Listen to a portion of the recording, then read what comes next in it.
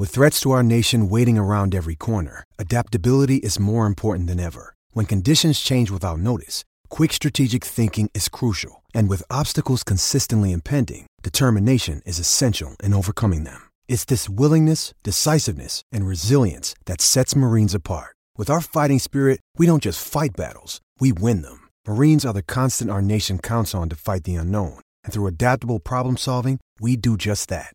Learn more at marines.com. G'day, Mike Hussey here, but you can call me Mr. Supercoach. KFC Supercoach BBL is back and there's 25 grand up for grabs. So what are you waiting for? Play today at supercoach.com.au. T's and C's apply. New South Wales authorisation number TP/01005. Welcome to Crunch Time for Red Rooster. Seize the cheese. Try the new triple cheeseburger today. Limited time, so get in fast. The Rooster's calling.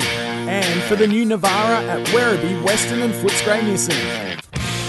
Throw in, McCarthy gets first look. He got through, but his kick was barely enough. Now it's Tom Berry. He's done very well. He's kicked a goal under incredible duress. And Geelong looked tired. Fighting his way clear, McCluggage. Hand pass forward to the play works. Bailey tucked it under the arm. Kicks for Danaher, who's on his own. Marks at 40. Rushes the goal front. Has a bounce and puts the Lions in front. Hawkins grabs it out of the ruck. He handball to Isaac Smith, who kicks a goal off the right foot. He's a cat now. Stewart, can he take the chest mark? He can't. It still sits. Isaac Smith, the handball, a tackle. Cameron, they're desperate. There's bodies flying everywhere. I can't see a bloody thing through the pane of glass. It's rushed through for a behind. How do you get rid of that, Hunter? I don't know, Jared. I think actually couldn't see. Danes Orko, I think, has got a point. He just let it go. And Kolodjasny will soak up the last of the seconds. The Cats pull it out of the fire at home in an ill-tempered clash, which will have plenty in the postscript. Geelong get their first win of the season. They beat the Lions by a point. I was a little bit frustrated with the way we played, particularly in the last quarter. I thought we, for the most part, had control of the game and just couldn't put enough of a break on them to be comfortable. And we played better, but we didn't play anywhere near as well as we can. And that's a tough and a harder game as we've played in a long, long time. We did very well in the final against Richmond last year, but Geelong at Geelong off a loss. It was a big game tonight, Friday night, big stage. I thought our blokes showed a lot of courage, a lot of character. Even by current standards, that was an eventful night at the footy. The significance of the result almost lost in the myriad of controversies. We'll sift through the fallouts and talk to a couple of the protagonists, Joel Selwood and Harris Andrews. Grundy shoveled it off to Pendlebury, wide out to Crisp, unimpeded run at the 60. He's gone for Cox, couldn't hang on at the peak of his leap. Slapped off the turf by Jones, straight to DeGoey. Kamikaze stuff in defence, and DeGoey kicks his second gleefully. Collingwood sets a few things right and casts Carlton's progress into question. How far-reaching was the outcome of Thursday night? I've heard plenty of opinion around what I should have done. You know, tackle up, tackle once the ball's gone. Risk giving a free kick away. At the time, there was no free kick, so it's easy to judge in hindsight when you freeze frame it and review it. We would like to coach our players to certainly tackle as opposed to bump. Try to be the hardest, most combative team we can be, and sometimes the bump is required. We talk to our players all the time about not bumping anymore. I'm pretty clear with our players that we've got to tackle. You know, the bump's very risky.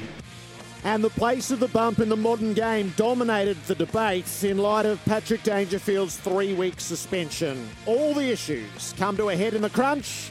This is Crunch Time.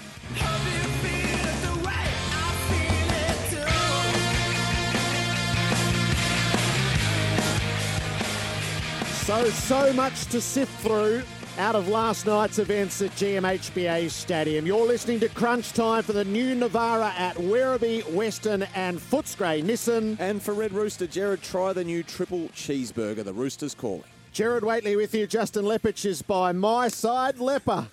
Morning.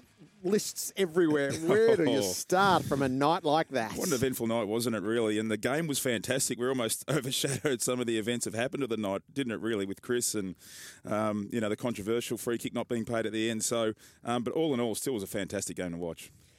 Strategy's never been more important at the start of such a season like this, so we've embedded ourselves in the portfolio. Craig Jennings, Jeno, welcome to Crunch Time. Good to be here, Jared, and just concur with what Leper was saying there. What a fantastic game. It was great to watch, great to listen to, and Brisbane Lions supporters will be really disappointed this morning, but Leper, as you can attest, those close losses, the learnings from those really create wins later on in the season for you. And it's never been more important to have Sam Edmund on the job, our chief sports reporter. Sam, who's been furiously working the phones. Welcome. It's a big night, Jared. Good to be here. Probably the most newsworthy game I think we have seen for, a long, long time. It had everything, and as Chris Fagan said, he wasn't sure if the game was actually going to go ahead at some point.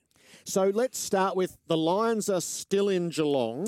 They are. What are their prospects of leaving the state? Well, they're unclear at the moment is the easiest way to put it, obviously. So the AFL are talking to the Queensland government, the Victorian government, the DHHS at the moment, all around this COVID-19 mystery case in Brisbane. Now, it is still expected that the Lions will be able to return home today, guys, but at the moment they are on standby in their team hotel in Geelong, where players and staff and administrative people are being tested for COVID-19. Now, the fear from the AFL is that if they send them back and Brisbane then goes into lockdown, what happens from there in terms of their travel plans? Who can come in? They've got Collingwood at home next week. Who can come out? So all these things happening at the moment. It's a fluid situation, as we've learned to term these things, Jared. So at the moment, the immediate future's unclear for the Lions. There is a neat enough solution. Brisbane and Collingwood are drawn to play twice this year. So in round 22, they're slated to play the Magpies at Marvel Stadium. So if there is uncertainty around them, there is a certain logic to keeping them in Victoria, playing the next match on Thursday night, and transposing the Gabba game later in the season for the same matchup. Yep, and all these conversations are happening at the moment. I think speaking to people this morning, though, it's still likely that they'll go home at some point today. That's the hope, that's the expectation. Their women's team is also in town. They're playing out at Casey Field shortly, 3:10 against Melbourne. Now, that game is definitely going ahead, I've been told. The women were tested last night, the women's Lions women's team, and they all tested negative, obviously, for COVID-19. So that match is going ahead. And Sydney's the other team involved in all this as well, Jared, because they played round one at the Gabba, obviously post that March 12 deadline that's been determined by the Victorian government. And so their round two game is going ahead against Adelaide. The Swans this morning telling me that they've abided by all the New South Wales health regulations, which is separate, of course, to what Victoria has in front of us at the moment from the DHHS. So that game against Adelaide going ahead this afternoon at the SCG. So none of that's easy, Leper? Oh, geez, it's hard, isn't it? I mean, we have to stay agile, though, don't we? But your suggestion of Brisbane staying in, it'd be very careful to go back too soon, wouldn't you? Thinking the fact that, well, if we do, we may miss a game next week. It's a really tricky situation for the AFL to be in, and not just at the Lions particularly. Yes, and while there's a pragmatism to that, is the Lions are 0-2 with Collingwood to come. They would dearly prefer that game to be at the Gabba than in Melbourne on Thursday night. It's likely of going 0-3, playing it in Melbourne, isn't it, more than playing it at the Gabba? But it's you don't want to be in that situation. So tough Brisbane. Things haven't gone their way so far this year, that's for sure. Let's start at the end and work backwards, okay? So the final play of the game essentially is the tackle of Bailey on Blitzarves. And I think the expectation is that the whistle would sound and the umpire would say, holding the ball, Brisbane, incorrect disposal. How does everyone feel about that? Well, I would have thought so. I mean, Jared, we've got to be careful. We both don't get biased on this topic, being ex-Brisbane and Geelong, so we don't want to be accused of that. But, yeah, you see many moments in the game where, and look, it's all split-second timings. Did he have prior opportunity and did he throw it? If he didn't have prior, but he still threw it, so it still should be a free kick in my understanding. So, but as we know, umpires in the last 2 minutes of games also like to sort of swallow the whistle, as we say. Yeah, so it is worth pointing out that the prior opportunity, if you think Blitzarves' move to evade, is one thing, but it doesn't negate the incorrect disposal. So it's a throw. Bailey pins Blitzarves' left hand, and as a result, Blitzarves throws the ball up in the air with the ball-carrying hand. A handball requires you to punch the ball off the hand, so a free kick clearly should be awarded for holding the ball, incorrect disposal. And it's a tough one because if the ball got knocked out in the tackle, it's probably play on. So this is the thing with our game, isn't it? It's such little moments and little tin tacks with our decisions. And the umpires, it's a tough game to umpire. I mean, let's be honest. The umpire has to go through all that in his head and decide, am I going to reward Brisbane the game, basically, off this tackle? What if 30,000 people holler ball? Yeah, well, we know the, was it the voice of affirmation? Yeah, the noise and the void of affirmation in this case. In this case, yes. That's a real thing. Yeah, I guess I've trained myself to not think about the umpiring and the umpiring decisions because we all make mistakes as players and coaches and so forth. I think the game was lost in a sense with Brisbane with some of their strategies at kick-ins that we might talk about a little bit later. But also in a close game, the natural tendency of a team when they're behind is to start rushing and going forward really quickly. But what we know about the opposition when they're holding a lead is that they start flooding back. And I just thought Brisbane had a couple of opportunities in those last few minutes just to slow down a little bit and pinpoint a pass inside 50, but they just rolled and went really quickly. One went straight back to Geelong and the other one was out on the full. So I felt that in the last few minutes there was some lessons there that Brisbane and all teams can get out of it, that when you're behind on the scoreboard, don't chase it, just slow down a little bit, look for your free player and a good entry inside 50. Expect an AFL statement as well on this, Jared, coming back to Blitzers for a moment. At some point today, hopefully before we go off air at 1 o'clock for our preview here, but I'm told they'll make a statement on this specific decision, whether they give it the tick off or the cross. Well, there's no credibility in ticking it off. So last week they told us the truth, is that the free kick that was awarded at the climax of the Giants-Saints game was not a warranted free kick, that there wasn't a legal tackle. It was just the ball jarring free in a bump. So I would fully expect that they would walk us through why it should have been a free kick and educate everybody, including their umpires. Well, Mark Blitzers has come out and defended himself already post-match on the ABC, saying, I didn't have prior, it was tough. I picked it up, there was pressure all over. I tried to get it through for a rush behind he means, but the tackle was bloody good. But yeah, we'll say play on. Yes, and that he doesn't fully understand the rule, which I always think they're great moments when the players don't fully understand the rule. The prior's one part of it, but it doesn't annul the rest of it. Yep. It was still holding the ball for incorrect disposal. And neither coach bought into it either. No, and rightly so too, because I think Chris Fagan will look back at some of the things, and Craig mentioned it just briefly, that they need to look at in the last few minutes. The centering ball there by Archie, kicks it out in the full with 30 seconds to go. That could have been a behind.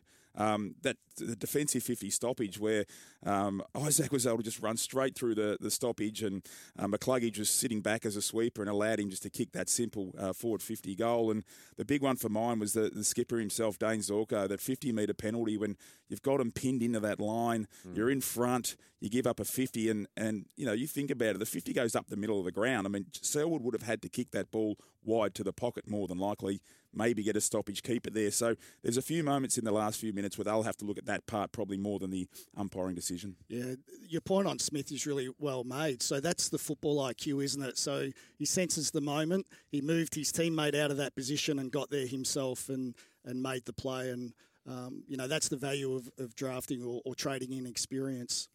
The events of quarter time. So much of this revolves around Lachie Neale and what Gary Rowan did. The hard tag on Neale, which many have sort of pondered why not, and just how effective that it was. So the tactical tensions in what you give up to do is, there must be coaches, Lepper, who look into this and go, look how effective the hard tag was. And it influenced the temperament of the game, not just the tactical side of it. Yeah, I think Dustin Martin would have watched that game with a bit of intent as well. We just spoke last week how no one tags him, but I think Mark O'Connor's going to be the man now. He's got the size, the shape. It seems to have the fitness as well to play on all shapes and sizes. So not many teams go with a tag anymore, maybe two or three. Nowadays, we know the Giants always run with a tag. So, so it'll be interesting to see if Geelong continue with that tactic when they get their gun mids back. Because you think about it, every tagger you play, you've got to take a gun mid out of the midfield. So that's the time for me when they'll get tested whether they continue with that strategy. I think that's a great point about taking a gun mid out of the midfield. So last night in the midfield, Geelong were a little bit light on. There's no Duncan, Dangerfield, Menegola.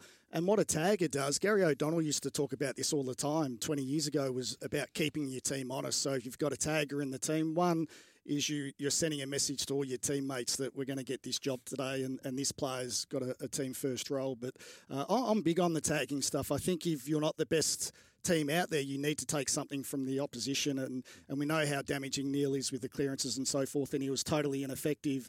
And it forced a change in the Brisbane coaches box, so you're actually dictating the way the game's played. But I think from a strategy point of view, Chris Scott might not do it every week, but this was the week to do it because they're a little bit light on in the midfield. They had a pretty poor showing the week before, and this is the way that he can set the scene and keep the team honest from the start of the game. And all the tensions around that erupted at quarter time after Gary Rowan had thrown a round arm at Lachie Neale, who was left holding his jaw and gesticulating 3 weeks as he walked around the field in the aftermath. Chris Scott was drawn into this at the quarter-time huddle. I was walking onto the ground and Lachie Neale just said to me something. I couldn't understand exactly what he said, but something about Gary Rowan. And I said, I'm happy to have the conversation with you if you like. I've seen the vision and I'm comfortable with it. I suspect he didn't hear all of that.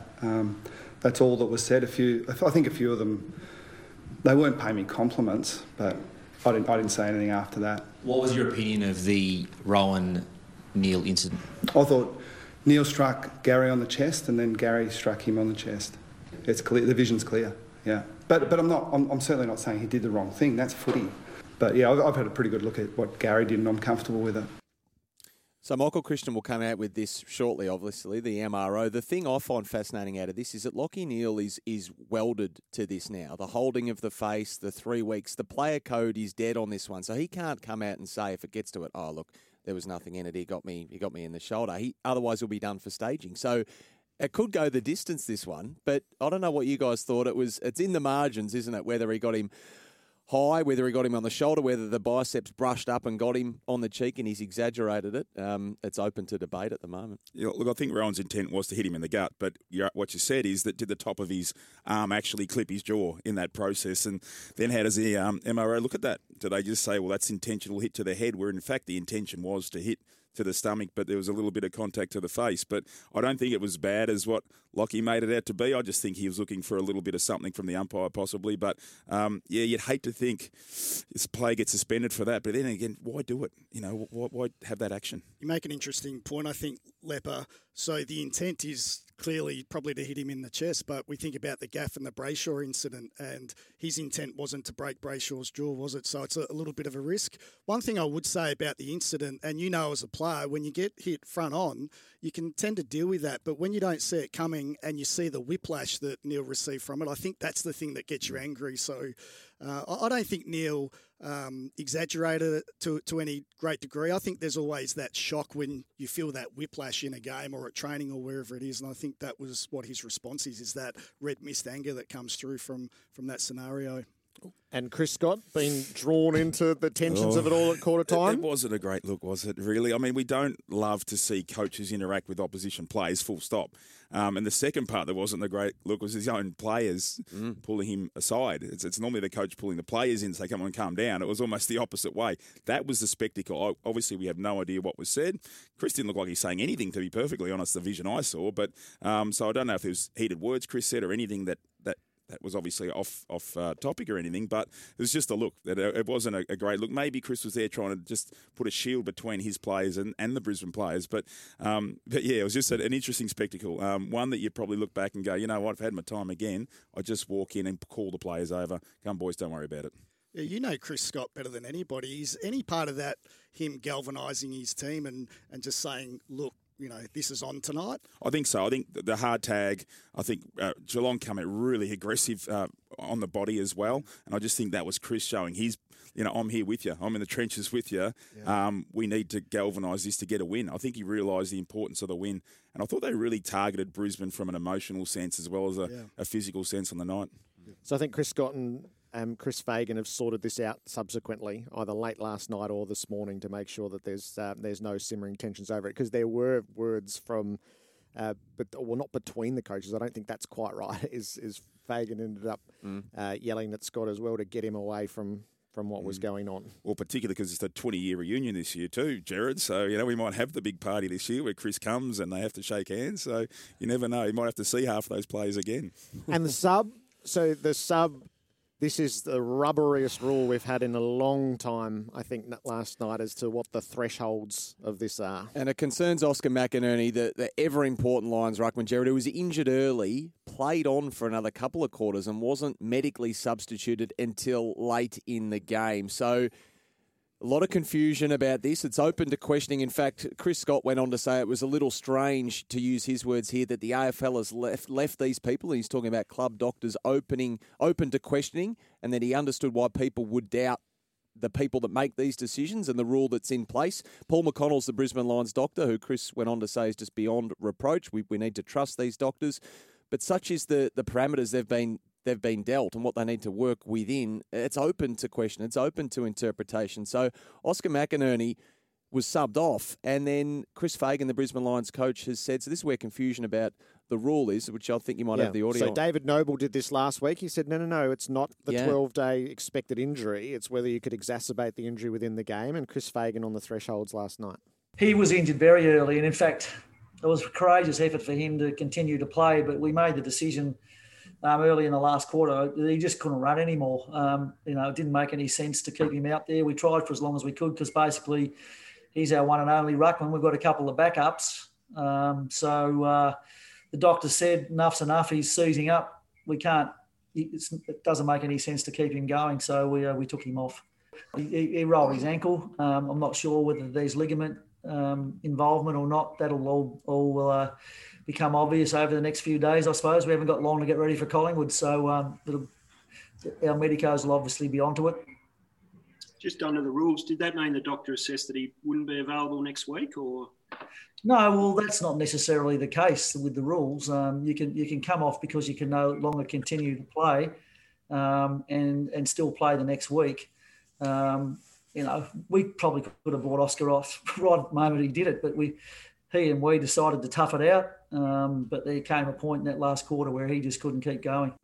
Where do you think we are with the medical sub rule? 2 weeks, all a week and a bit in. Well, we're confused, clearly. The rules do state that when a player is medically, is the medical sub and activated, that it is done so on the assumption that it's reasonably determined the player will be medically unfit to participate in any match for at least 12 days. That's written into the rule book. Unfortunately, when this rule was sort of rushly put in not long ago, it did feel a bit grey, didn't it? I feel like this is a lot of grey area. Not often you see the grey when a rule is initially brought in. You think, no, we think we're all over this. It's going to be this, and this, and then you work it out later on the grey parts. But this has been grey from the get-go from everybody, and I think it's going to continue to be that way, unfortunately.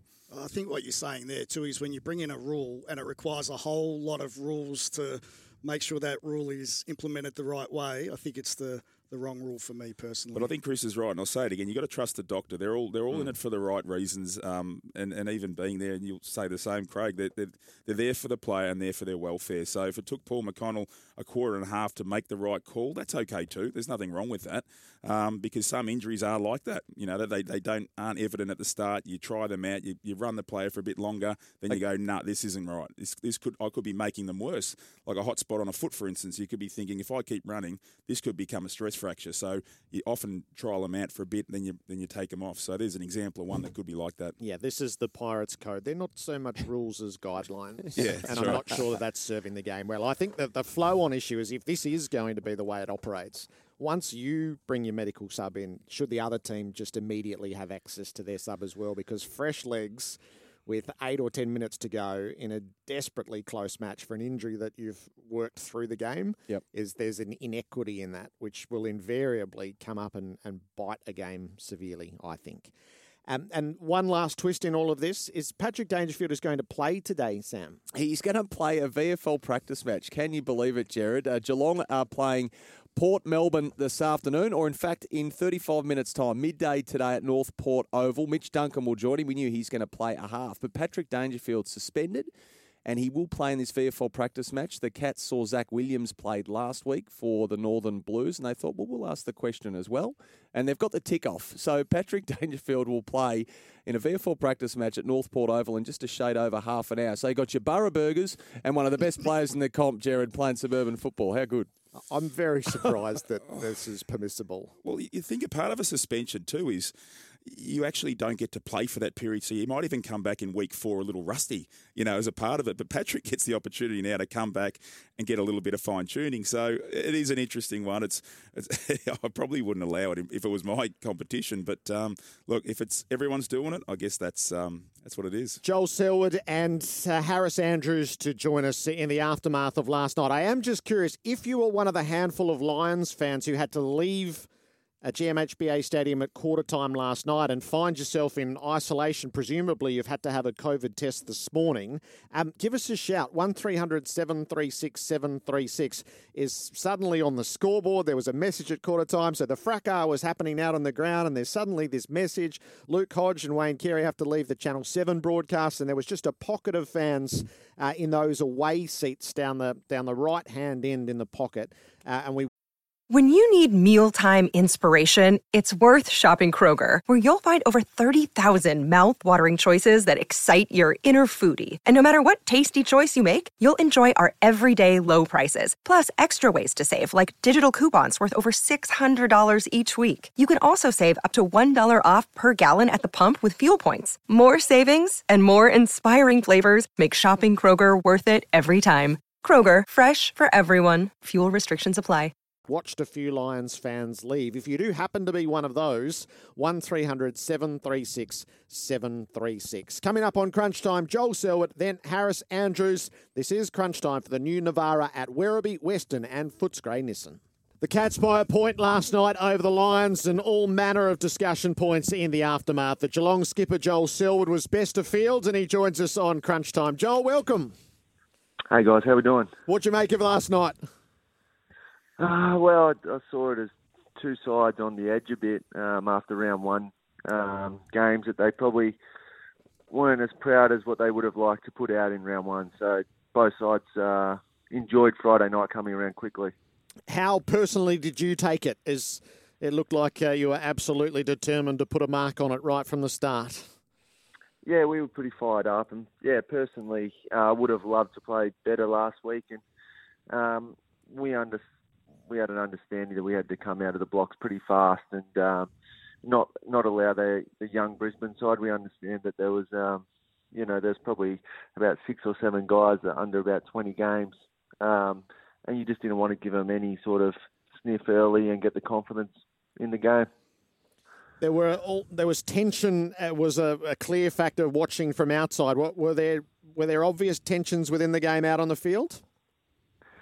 Yeah, there was. I mean, that's two sides that have been up there last year that have understand that they want to get better and and want to personally just get a couple of wins early in the season to probably make the back end look a bit easier at different times. But we expected it to be that way. I'm not sure if the rest of the footy world did.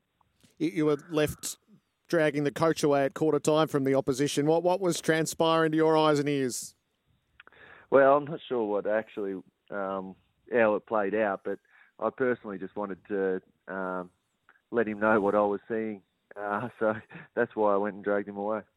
Yeah, look, one thing is that was my number one job at Brisbane, is to actually pull Chris out of the fights too. So you've actually joined a very elite company, Joel, in that there. But one thing I want to know is about the midfield group. Obviously, with the few of the players you have out, and you brought in a tagger last night, Mark O'Connor, and did a really good job. How much do you think you're going to stick with that mix through the midfield, or when Menegola comes back and Danger comes back, how will that change? And particularly your role as well as being more of a full-time mid as opposed to more of a wing mid. Yeah, it's a good question, Lepa. I mean, it will keep changing throughout the year. Look, we might get Menegola and Mitch Duncan back next week.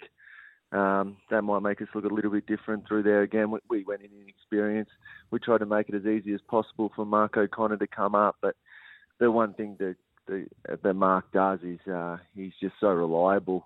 We've played him on Charlie Cameron before, Link McCarthy, but last night he was a man to go with Lockie.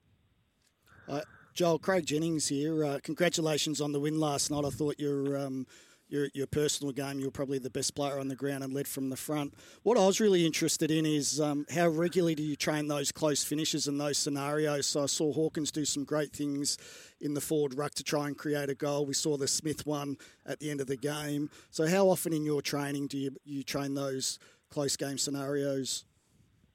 Yeah, regularly, Craig. It's the scenario based. I mean, most clubs would, but to do them perfectly is the hard thing. When you're coming up against opposition, that's you don't know what they're going to do either.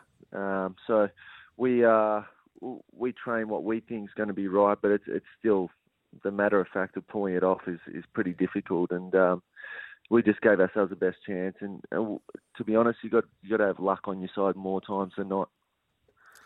Joel, Sam Edmund here. Thanks for your time this morning. Obviously, lots of moments in a one-point game. That goes without saying. But did you feel was there an element of relief, or did you think you got lucky with Mark Blicavs at the death there? I think we probably got lucky in the game altogether when they hit the front. They were hitting the scoreboard late too. Fortunately for us that it was behind. But yeah, I mean, there's so many scenarios over the game, and that one gets obviously pointed out. We were probably a bit lucky. We made some mistakes during the game, and so did the Lions that I'm sure they would like to have back, and we definitely would too.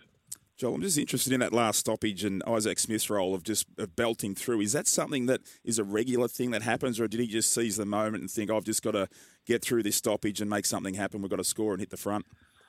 I think it was probably more of that. They sort of probably saw the space that Hawk opened up, and one of the reasons for getting Isaac too is he's a genuine winner. He wants to win all the time, and we saw that by him running up and down the ground again.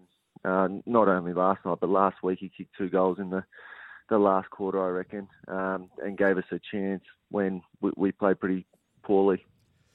Joel, when a team starts a run on like Brisbane did last night with 4 goals in a row, a lot of the levers have been taken out of the game in terms of being able to slow the game down and deny the opposition momentum. How did it feel out there last night? Did you feel like you could get control back, or is it just one of those things now where there's not many options to slow an opposition run on down?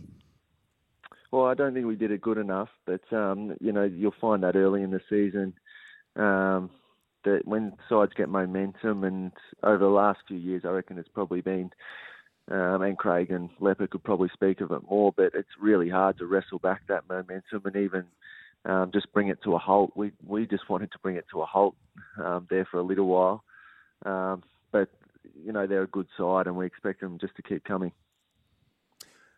And Joel, just a lot of people have had their say on this, so many moments in this game, but your tackle on Tom Berry, just what you thought of that, when you heard the whistle, and whether there's any element of nervousness on your behalf before Michael Christian makes his decision later on today?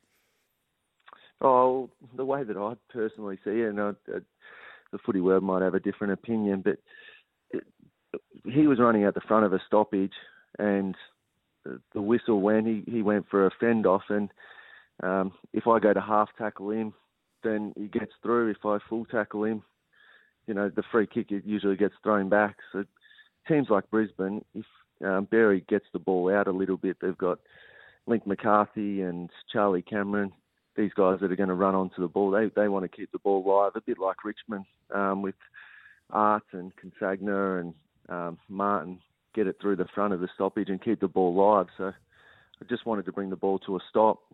Personally, tackled him, kept him to my chest. He put out the fend, so it's a chance where I reckon that you full tackle, because if he gets through, then it's going to be a score anyway. Are you at all mindful, Joel, of taking a player to the ground in the environment that is changing all the time?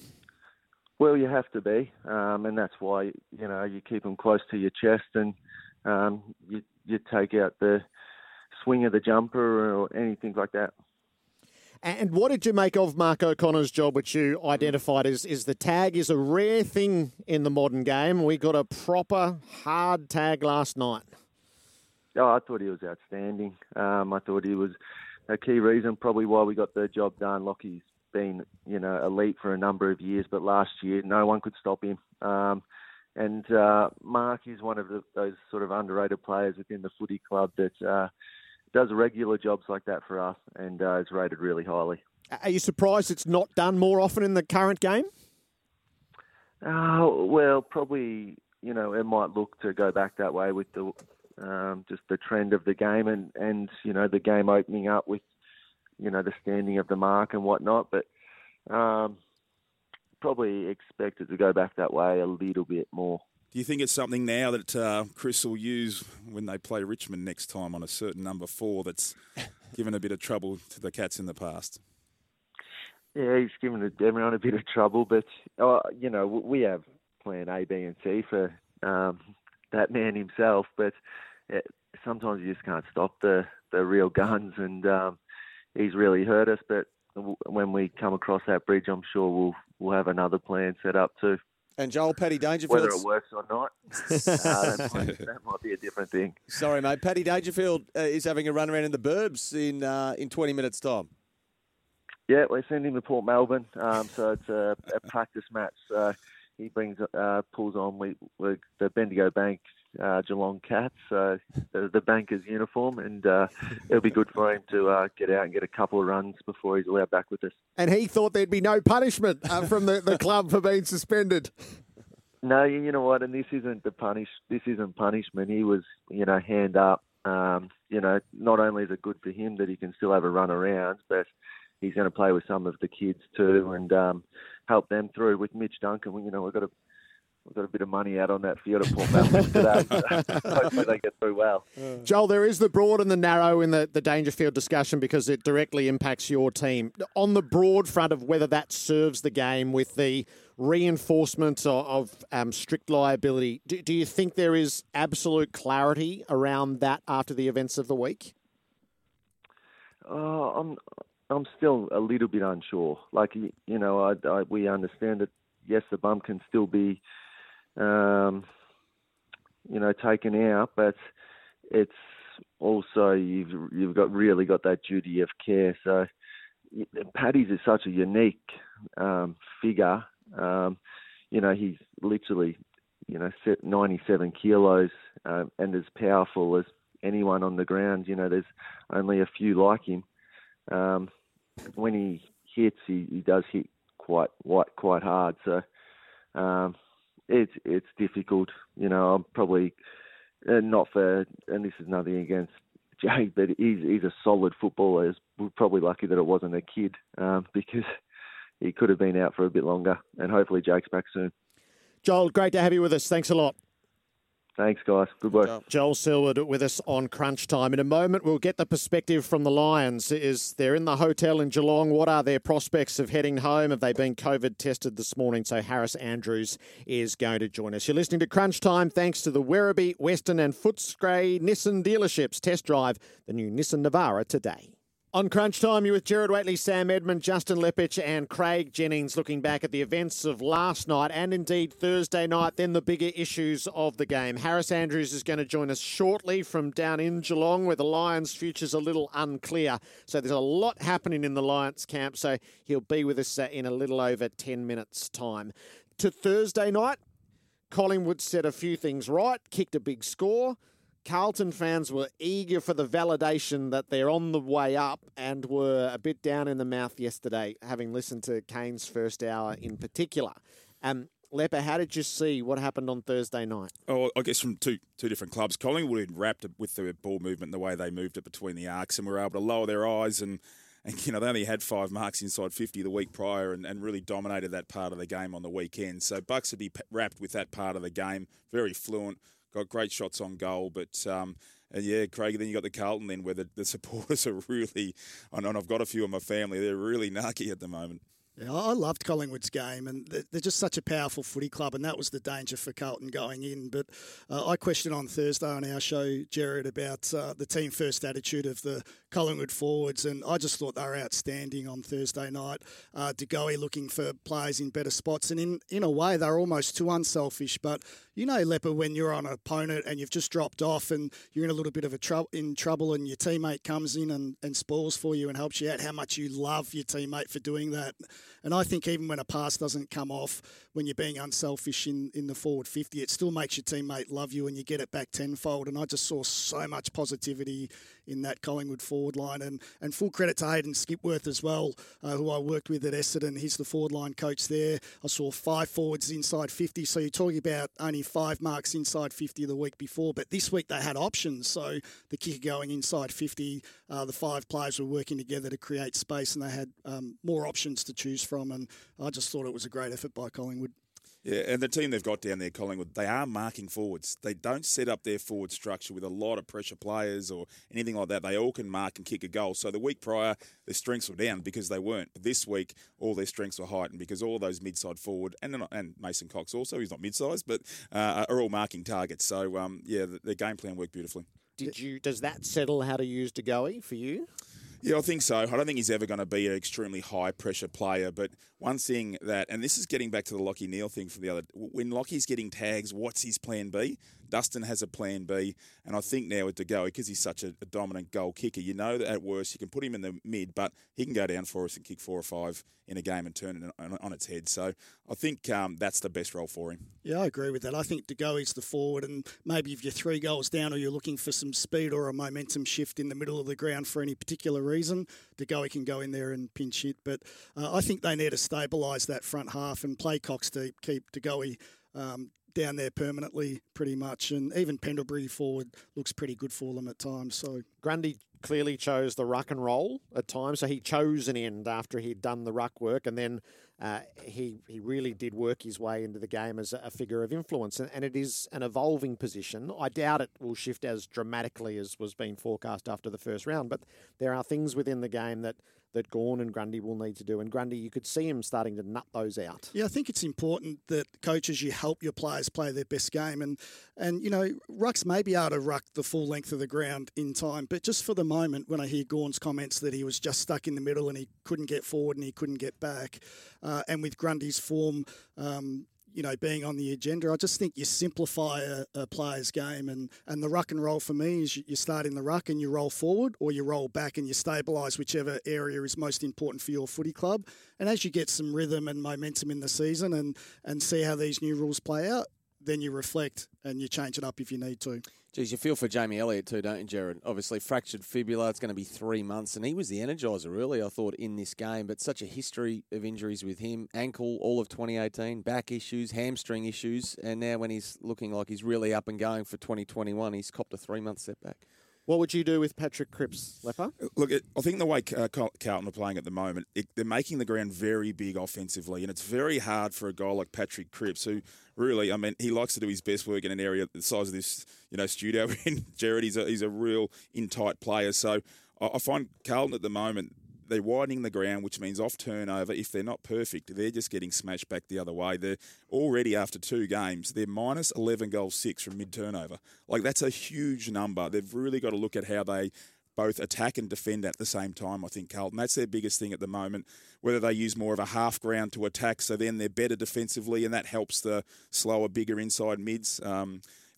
Whatever it is, but their game planning isn't suiting a Patrick Cripps style of player at the moment. Yeah, it's an interesting comment about Cripps. I remember planning for him, and you would have done the same, Leper. He was so dominant in close at the stoppages and the clearances. Used to get your ruckman to hit away. Wherever he was standing, you'd hit in the opposite direction just to try and minimise his influence. But for me, I agree. We spoke about that during the week, Jared, about ball security in the middle of the ground for Carlton, and their defenders, because they've spread so wide in attack, they're just totally out of play. But there's plenty of one-on-one contests that I think defensively Carlton can look at. And I'm very positive about Carlton. I think they've got all the pieces, but they've just got to tidy up a few areas. So sometimes when you're getting beaten by an opposition, you can learn from them. And if you have a look at the third quarter, Carlton were absolutely coming at Collingwood, and those Collingwood defenders just fought to the death. The ball was on the goal line regularly. And I think Carlton can learn a little bit from that. So they'll go to the review, look at what Collingwood did defensively, and just fight to the death to save a goal every opportunity. Do you think they've got all the pieces, Leper? So, Ira, this is the great debate as to whether you are optimistic or pessimistic about Carlton. I think they've got enough talent. There's no doubt. I think that the 2 parts, I think the game styling is one thing that'll to help, as we talk about. You've got to put a game style in that helps your players, and at the moment the game styling isn't helping Cripps, but it also isn't helping them put on pressure. They're the worst pressure team in the competition. the pressure index 1.85 is an average. They had 1.58 on the weekend. So that's just to give the, I guess, fans out there a bit of a guide. So what is that? That's corralling, chasing, it's physical impact. If you give up lots of uncontested marks, it makes that number low too. So basically all the things by making the ground big is not helping them, not just in their full ground defence, but also the stuff at the ball. It's hurting them defensively as well. So I think tidy a few of those game plan things up, make the ground a little smaller, and I think it'll help Patrick Cripps. You optimistic or pessimistic, Sam? I'm weighing into the pessimistic category, Jared. I'm being tested. We're only 2 rounds in. That first hour of Kane yesterday was really something. I had to turn him off. Sorry, it was Kane. really something. Crunch time. We'll check in with the Lions next. Craig Jennings, Justin Lepich, Jared Waitley and Sam Edmund this Saturday. There's nothing like the conversation on Saturday after a controversial and eventful Friday night. That's the whole role of Friday night footy. It's to invigorate the football world, and those conversations that have started run through Saturday and Sunday. And the highlight of Saturday is the return of Lance Franklin in the early game. So Buddy's back for the Swans.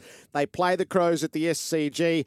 On paper, heading into the season, this didn't look like a gilt-edged fixture, but you wouldn't want to be anywhere else as the afternoon unfolds. Jared Waitley, Sam Edmund, Justin Lepich, Craig Jennings with you on Crunch Time. We're about to touch base with the Lions, but just a word on Buddy first. He's been denied footy for too long. We've been denied watching him play footy for too long. I feel like we're all invested in this. Yeah, I just don't want him to get in the way of this exciting young forward line that Sydney got. Do you think there's a chance of that, Craig? He's going to do that? Oh, they were amazing last week, and I just think the Pike influence on that footy team has been pretty profound. So you got Longmire, whose DNA is really stuck in defence, but he's clearly been an open-minded coach. He brings in Pike, and I can see plenty of Adelaide's system with that ball movement that the Forge really benefit from. So what should we expect from Franklin? Like, he's hardly likely to creep back in the game, is he? No, he loves to make an impact, doesn't he? Look, most players would be happy just to create a contest, create a spillage, bring the ball to ground. But I got a feeling Buddy will want more impact than that. One thing hopefully he does is play a little bit within his means, because it's the first time he's going to play at such a dynamic level for a long time. And as you get older, you think the brain thinks you can do it, but the body sometimes can't. So my big thing for Buddy today is just play within your means a little bit. Play it. And it might sound bad, play at 99%, not 100, because often those last few movements are the ones that when you pull up a bit sore or, things happen. We'll come back through this. Harris Andrews is with us from the Lions. Harris, welcome to Crunch Time. Hey guys, how are you? We're well. What's your scenario? What do you know about your life in the next few days? Yeah, so I'm pretty sure we're staying in Melbourne tonight.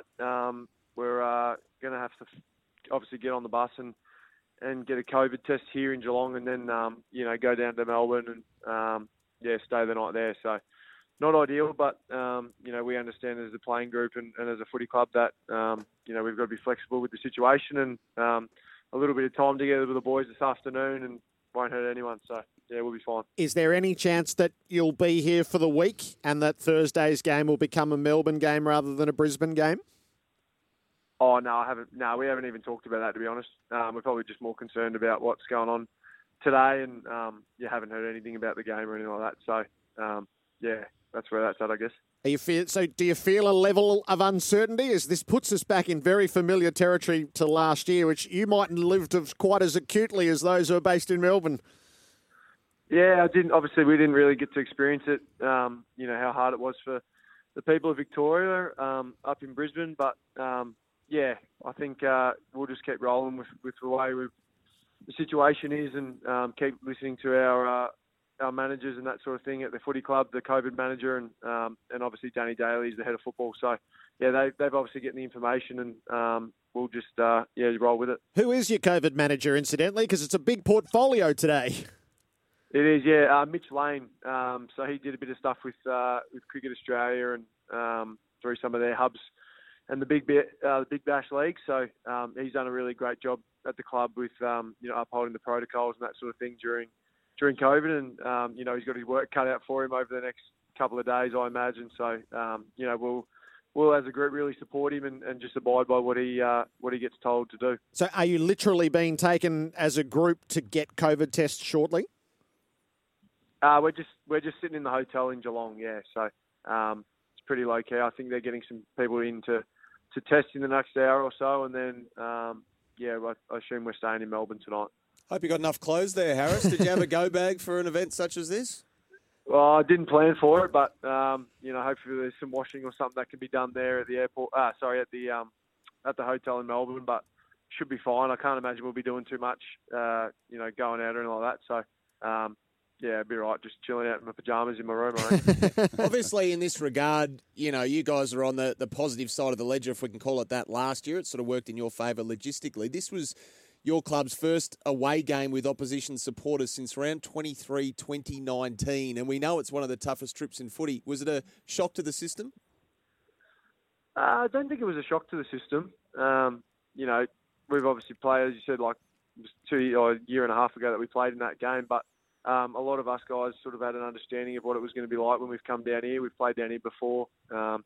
Probably a really good learning experience for a lot of the younger guys that haven't played in those away games, to experience an away crowd and just how volatile the environment down there is. It's a real kick, I guess, going into a stadium and being able to play against, a really quality football team and, against their supporters as well, who are really loud and cheer hard for them and obviously, sort of boo us when we're going all right. So it's a really good learning curve and something that, we're going to have to come across throughout this year and many years going forward.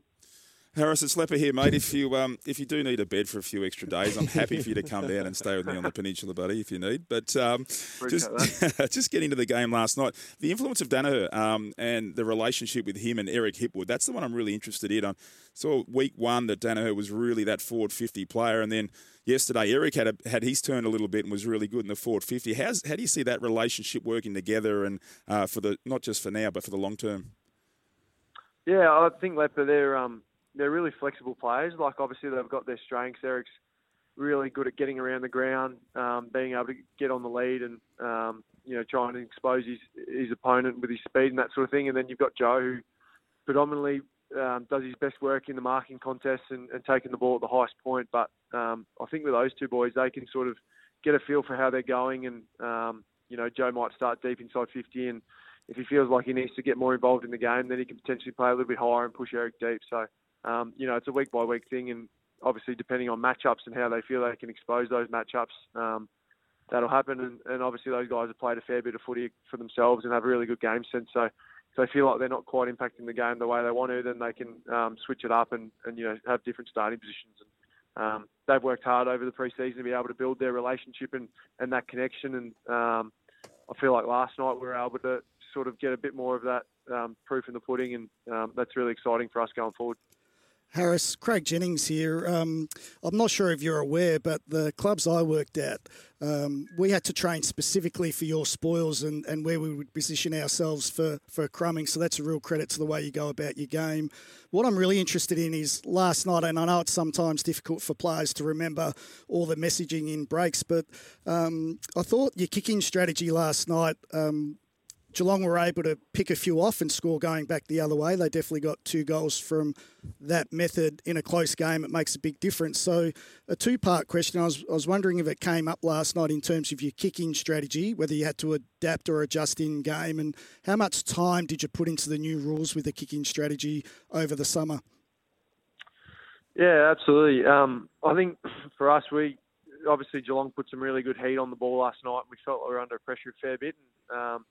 We tried to get the game in our front half, so it was a bit of a territory battle throughout parts of the night. And then I think particularly in the second quarter, we were able to sort of own the ball by foot and sort of start to build our uncontested marks, which obviously they do really well as well. And it's a bit of a fine line between, overusing the ball and creating pressure on yourself and not being able to own the ball by foot. So I think, obviously a couple of turnovers hurt us a little bit because we lose our shape defensively. But, we'll continue to work on that new man-the-mark rule as well, being able to exploit that. And it was really good learnings last night because we feel like Geelong did that quite well. So, we'll take some good learnings from that.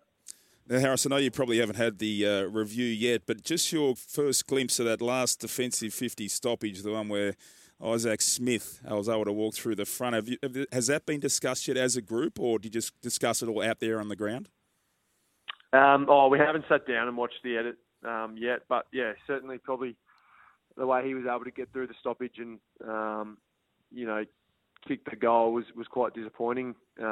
Probably lost a little bit of structure there late in the game, and to kick that goal with, I'm not sure if there was 3 or 4 minutes to go, we sort of felt like we'd give ourselves another chance after that, and certainly we'll take some really good learnings, being able to identify what went wrong in that moment when we do sit down and watch the tape this week. But obviously a disappointing moment for us. Have you watched the Zach Bailey tackle on Mark Blicavs?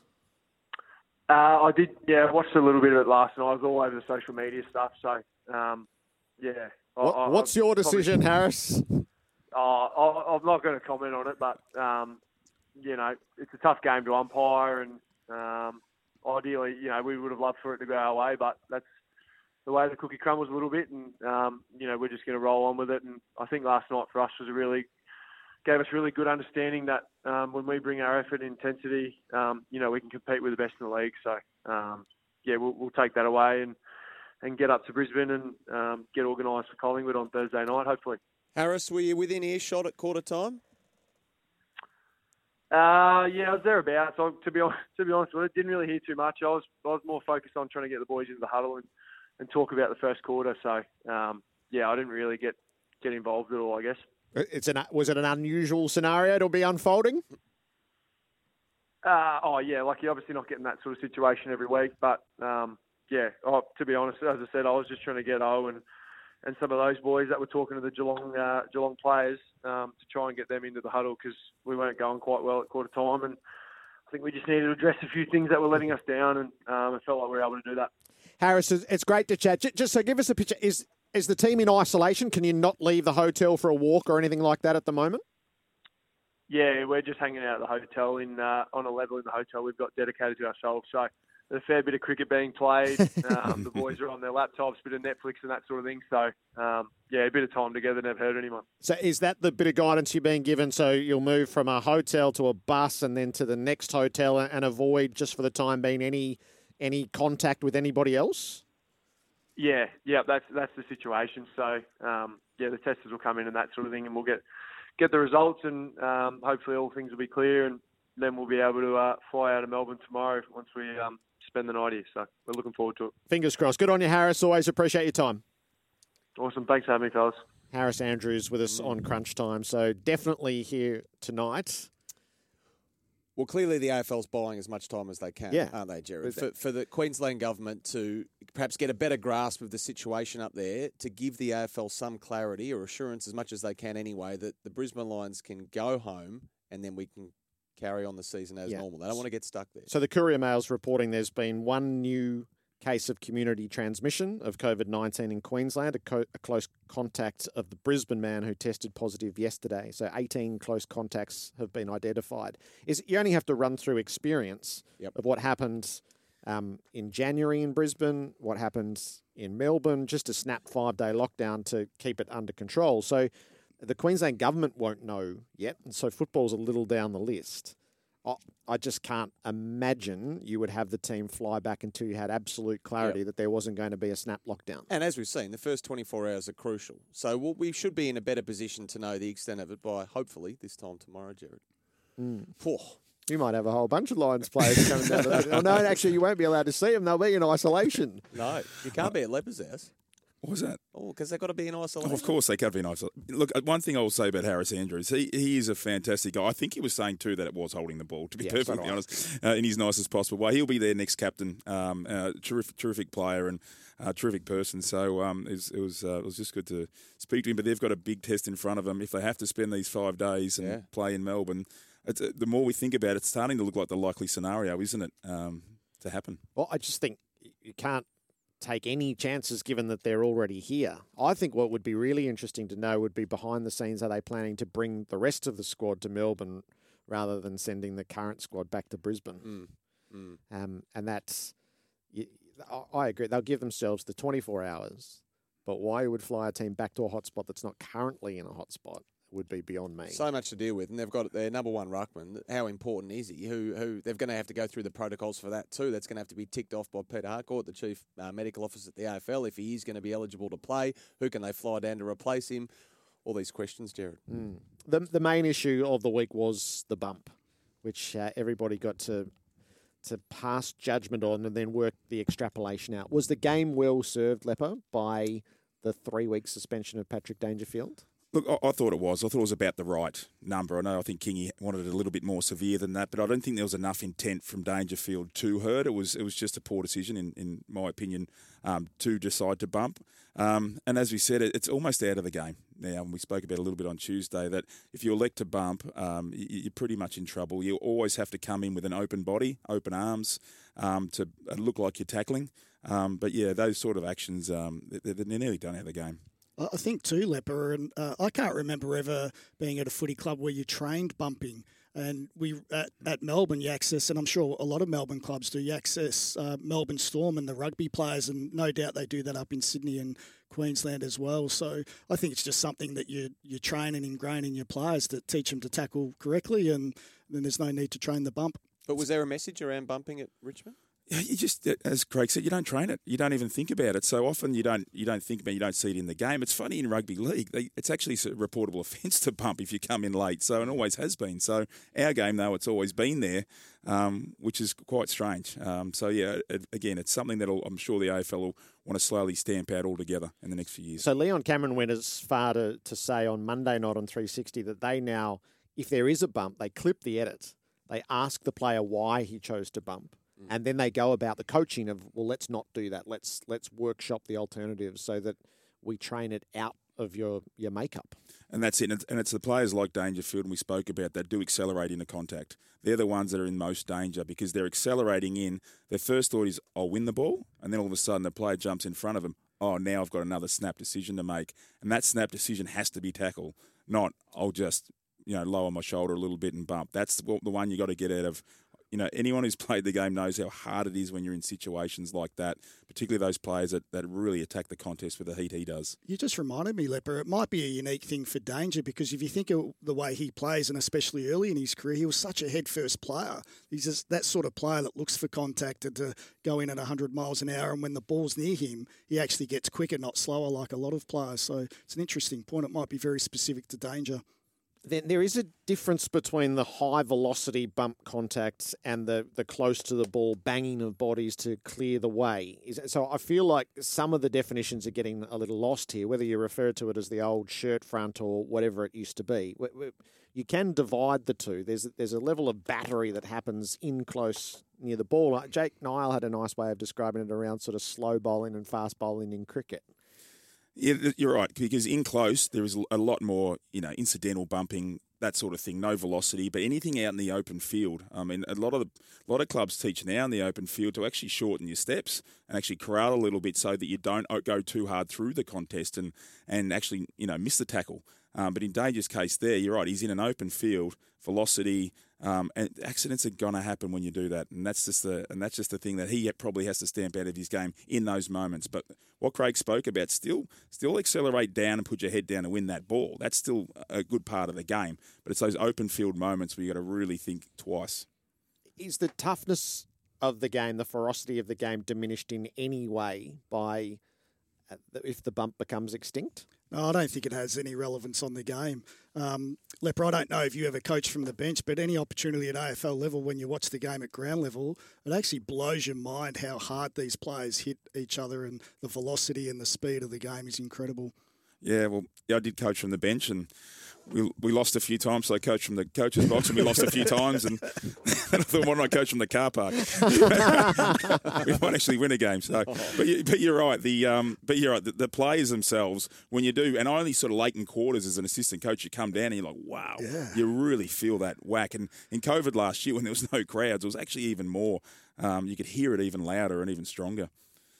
So it's as good a precedent as we've had in a long time, Sam. So recounting the history of the bump accidental head clash across 8 years and the flip-flopping that had happened I do think this is the most far-reaching precedent that between the MRO, between the rules to the MRO to the tribunal, which has enshrined a few things, including that from here on, the instance of concussion will be regarded as severe impacts, which is nothing less than the code is obliged to do in the current circumstances with concussion. Black and white. I think we've got it to a black and white stage. It's been no small process, as you allude to, but even in Dangerfield's language during the week, it did change from the immediate aftermath to post-tribunal. Even his language changed, so it has been slow for some of the players to catch on, but it's there in black and white. You choose to bump, you are completely and utterly liable for the aftermath. So as unfortunate, and I think a lot of us have sympathy for Dangerfield's position because he does hit the ball at such high speed, and these are,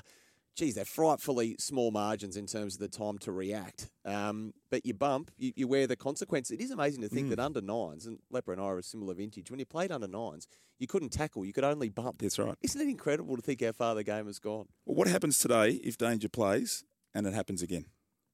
And he get the same motion, he bumps someone. Can he get suspended again? What is the... A suspension on a suspension. A dream on a dream. It's a bit like that movie, isn't it? And this is the ludicrous nature of Zach Williams being able to play last week and Dangerfield being able to play this week. So you have unpacked it exactly in that question. So is it a sanctioned game or not? And of course it's a sanctioned game. And if something goes awry, there would be a report. So if you run this to its end, it's absurd. An add-on then? There'd be an add-on where you get the suspension on top of... Yeah, and it's not that it will happen or anything, but that's the absurdity of having... A VFL practice match is a sanctioned game. It's not a scratch match organised by two random teams to go and play. And the very fact that the uniforms are being worn, as Joel Selwood said, the Bendigo bankers. Yep. Team lists were put out. Yeah. I just can't... I find it illogical. It's fraught with danger, isn't it? Yeah, of course it is. But the precedent was set, obviously, with that's Carlton, right. So it's a chosen position. They've thought through it and go, no, we want this to be a possibility for players to keep themselves viable. When you're suspended, you've got no rights. How did Dangerfield come through the week, do you think? So he carried the two posts and he grappled with it. So I spoke to him on Wednesday morning. You could hear his internal grapple as the player himself. He just wasn't happy with it. And as the Players Association, he has to get himself to the point where you go, we haven't been very good at this in the past. Our player body has to be better. And there's clearly a lot of commentary, and he felt it was akin to being on trial for murder. That's the intensity of his personal scenario. It's the first time he felt it. How do you think he came through the week? Look, I thought he was good. I think for me, it's an 80-20 thing. 80% of danger was like, I am just attacking this contest to my ability, and I'm not trying to hurt someone. But what I'd love for him to walk away with is the 20.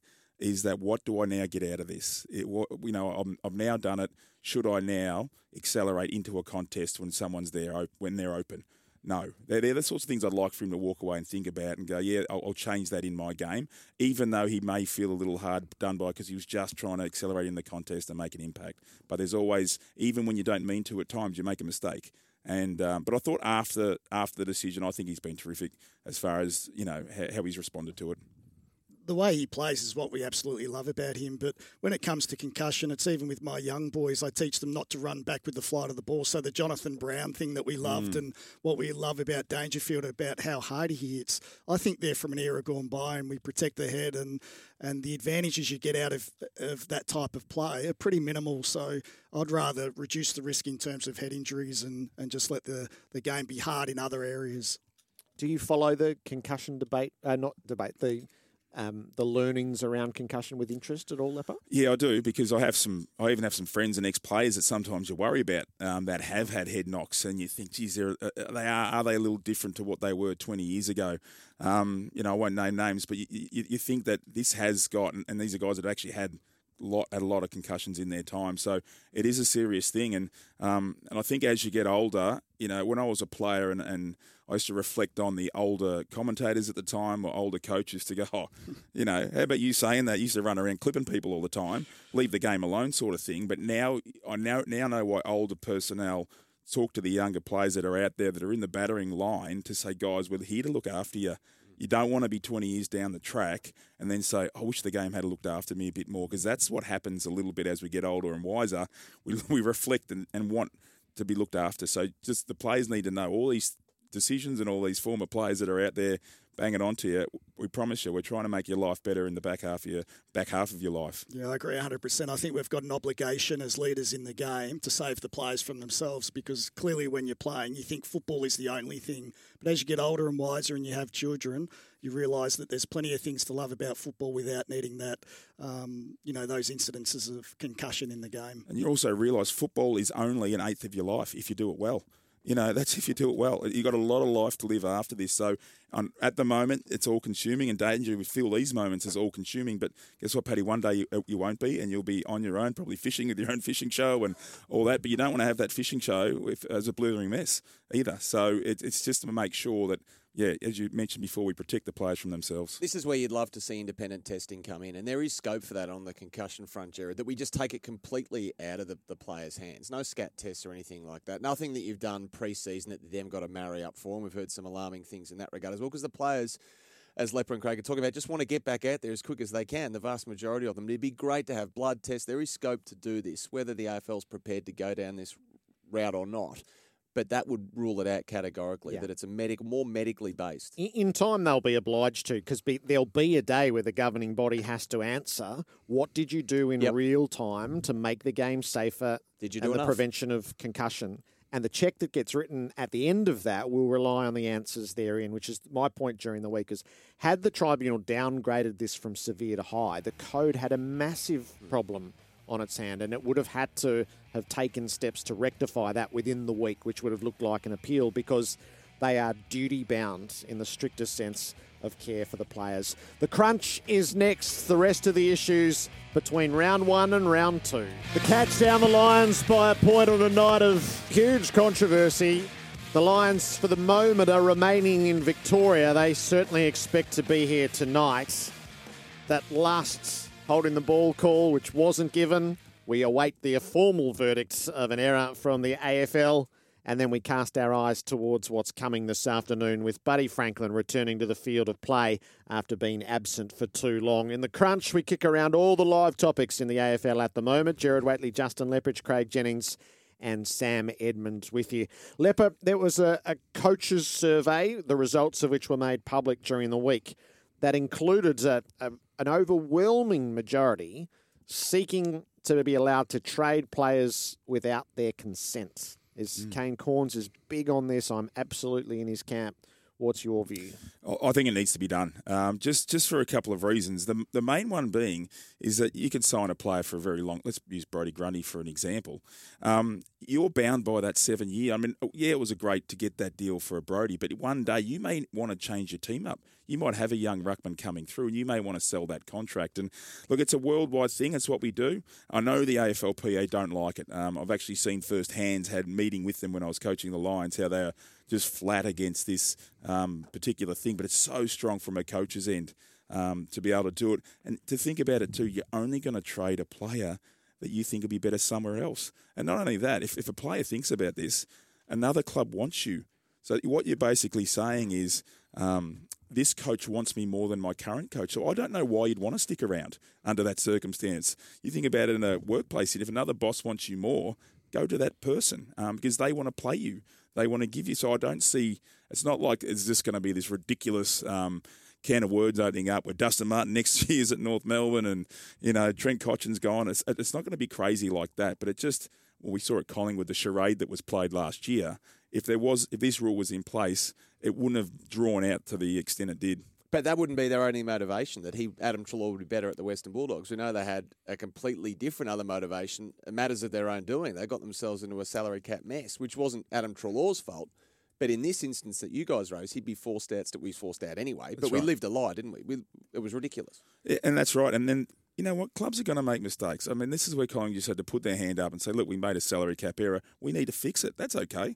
People make mistakes. So, and it happens all the time in the American sports where they've got to do a salary dump and players have to move on. So it's going to take a while to be a part of our regular language, but I think we should start heading towards it. That's the thing. Are we mature enough as an industry? I'm not sure we can even abide by the NRL model that sees players traded out and they're still playing for that club for that given season. I don't know if we can handle it, Jared. It's interesting. I think fans are now so sophisticated around the trade period, and this is why Collingwood's biggest mistake was trying to tell its fan base something that they fully understood themselves. It was like they were preaching to the old naive group of fans who didn't. The Collingwood fans, in a way, had a better grasp on Collingwood's scenario than maybe a few of the previous generation's managers who were in positions.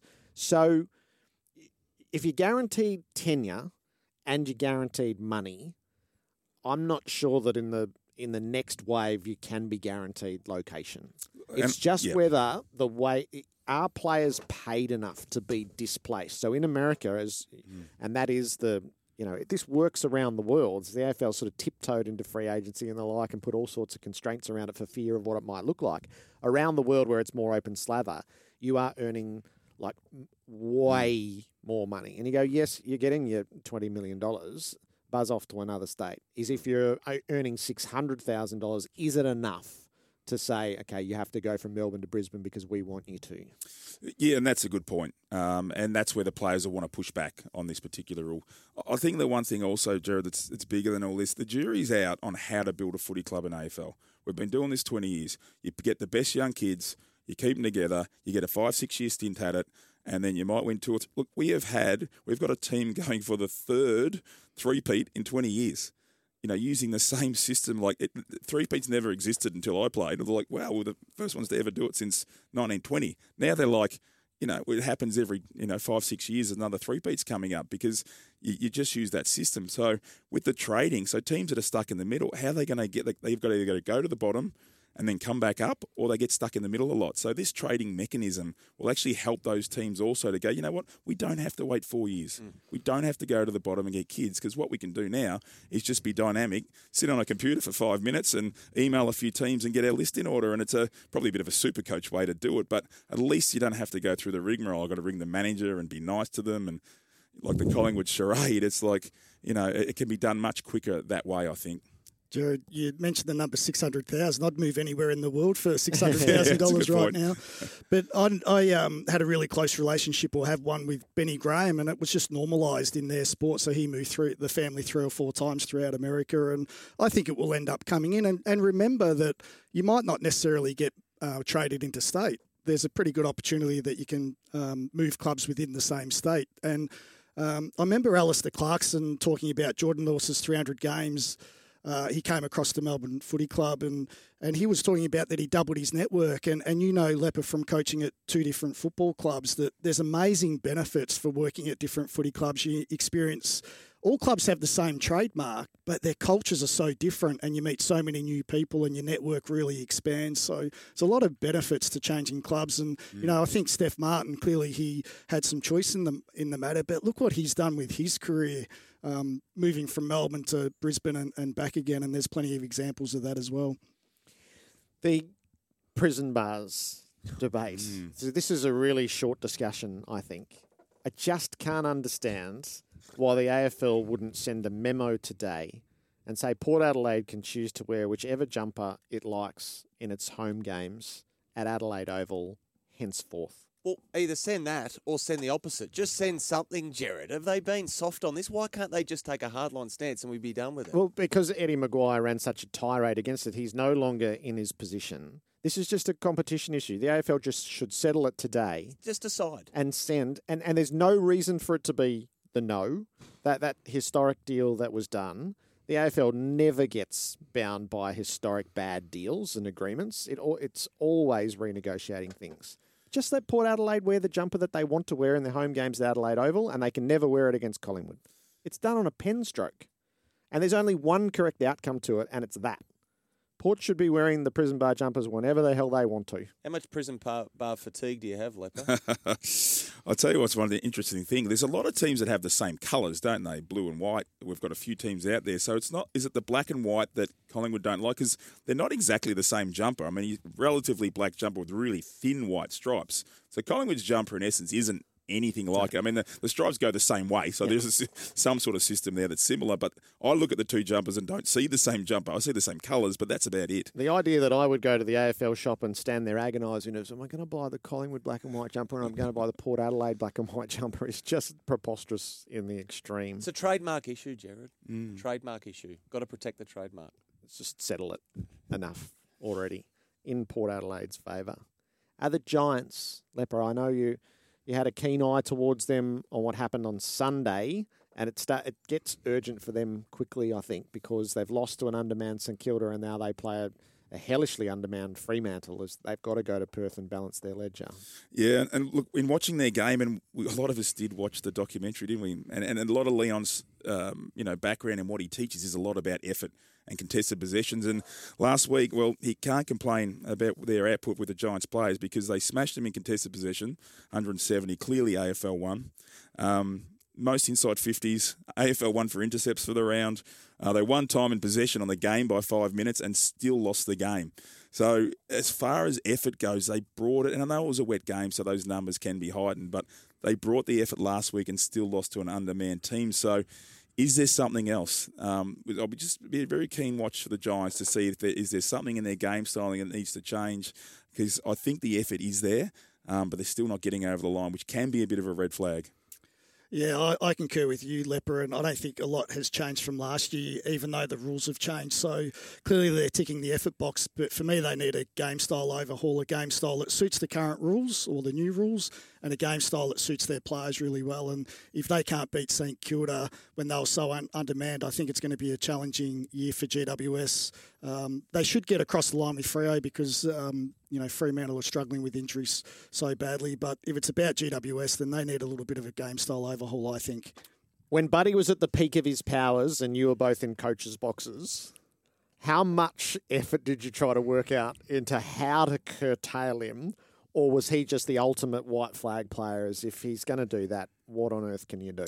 We obviously had Alex Rance in the early days when I was coaching, so it was, terrific to have a player that you were confident you can put on him and actually do a pretty good job. A pretty good job means keep him under 3 or 4 goals. And Alex would do that regularly. But geez, he's a wonderful player. I actually played on him. I think it was my second last game ever of footy, and it was his first or second game. And I was thinking, geez, they're getting taller, they're getting stronger, they're getting fitter and faster. It's like, I'm out of here. He's a freak of an athlete. And and we're very lucky to have a guy that could actually do okay on him in my coaching time. I think that's the thing. Are you at a club that's got a player that can do something? And when I think of Dustin Martin, Michael Hibberd played on him and beat him. That's right. So there was a player at that football club that could do the job. But in my time against Franklin, what you did was you accepted that he's going to have a good day. So you try to win in the margins in other areas, like win more clearances, create more scores, defend this or tag this player out of the game. But you just accept that Franklin, and it's a little bit similar to the Ablett conversation. Heath Hocking tagged him one day and he had 45 possessions, Ablett.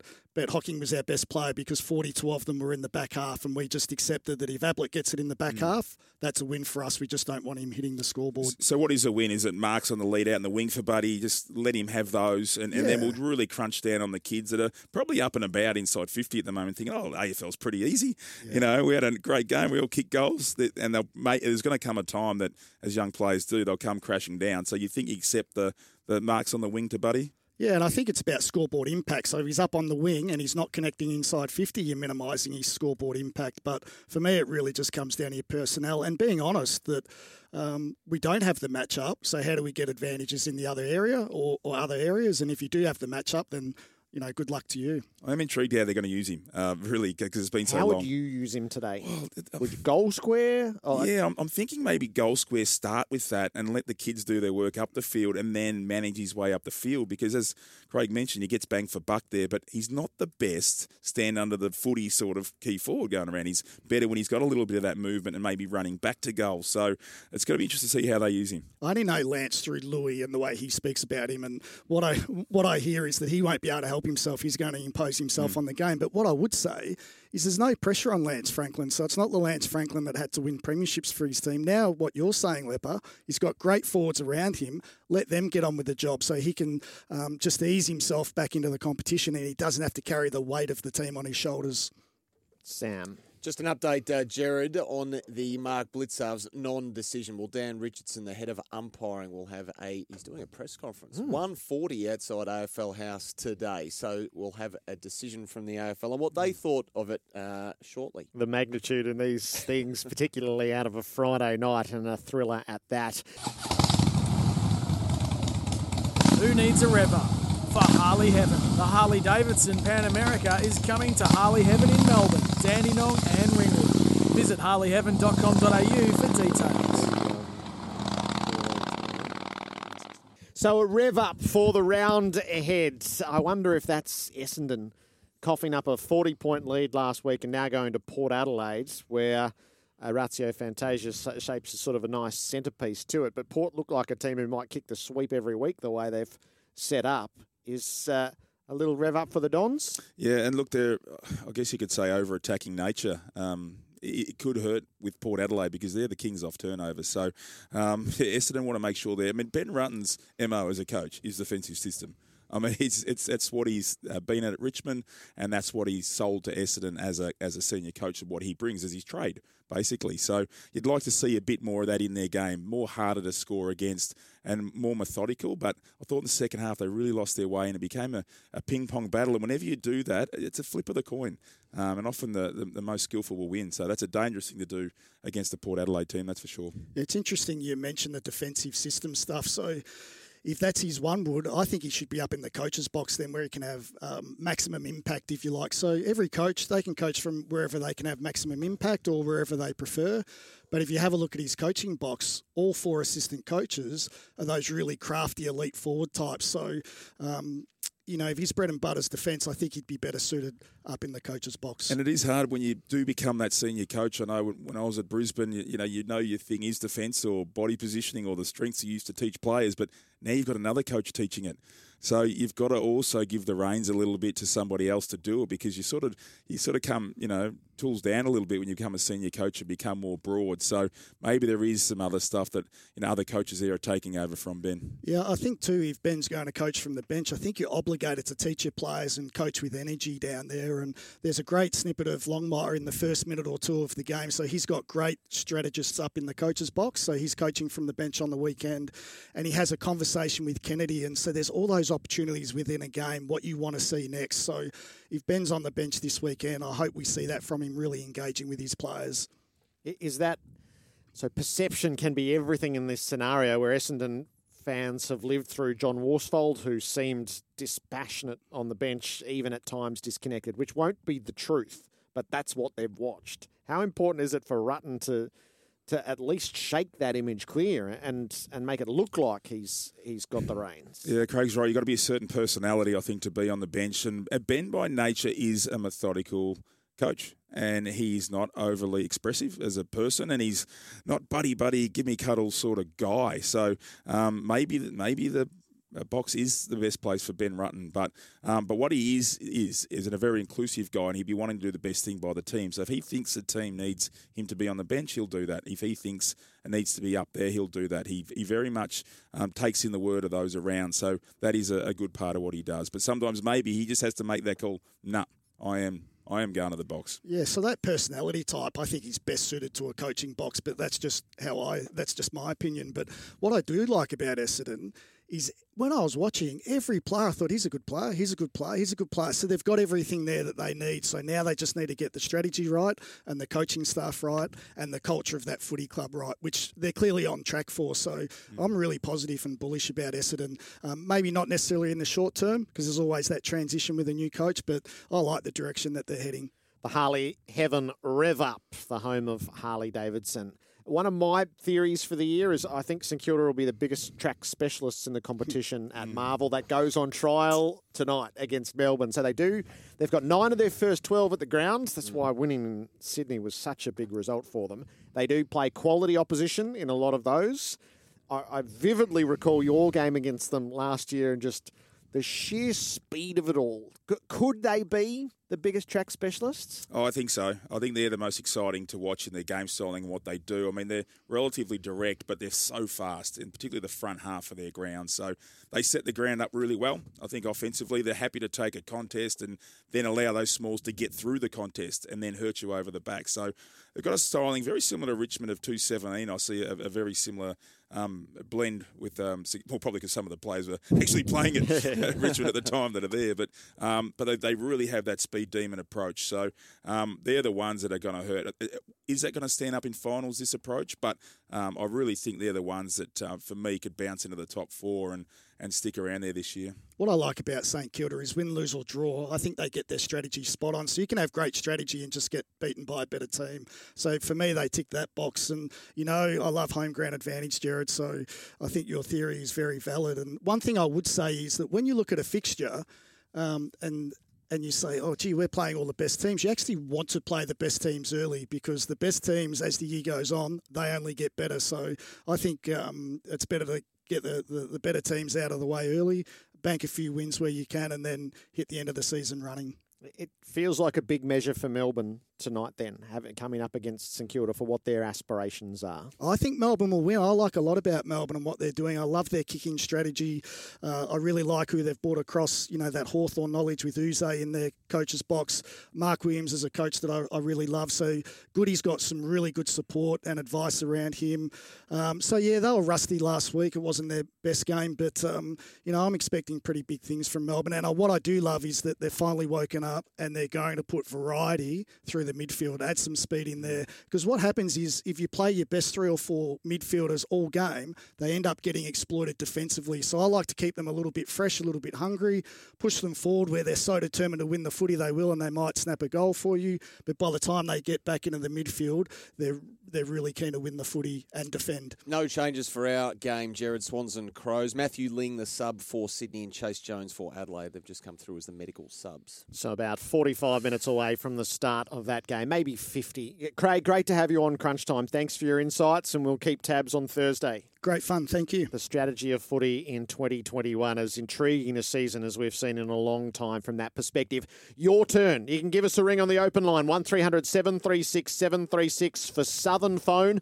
Amazing new mobile SIM deals from Southern Phone, 1300 736 736 on all the issues out of last night into today, the week as it has bubbled away. Have your say now on the Southern Phone open line. This has been the round 2 edition of Crunch Time, thanks to Werribee, Western and... Sometimes needing new tyres can catch us by surprise. That's why Tyre Power gives you the power of Zip Pay and Zip Money. You can get what you need now, get back on the road safely and pay for it later. Terms and conditions apply. So visit tyrepower.com.au or call 13 21 91. Footscray Nissan dealerships, stocking the all-new Nissan Navara, built tough.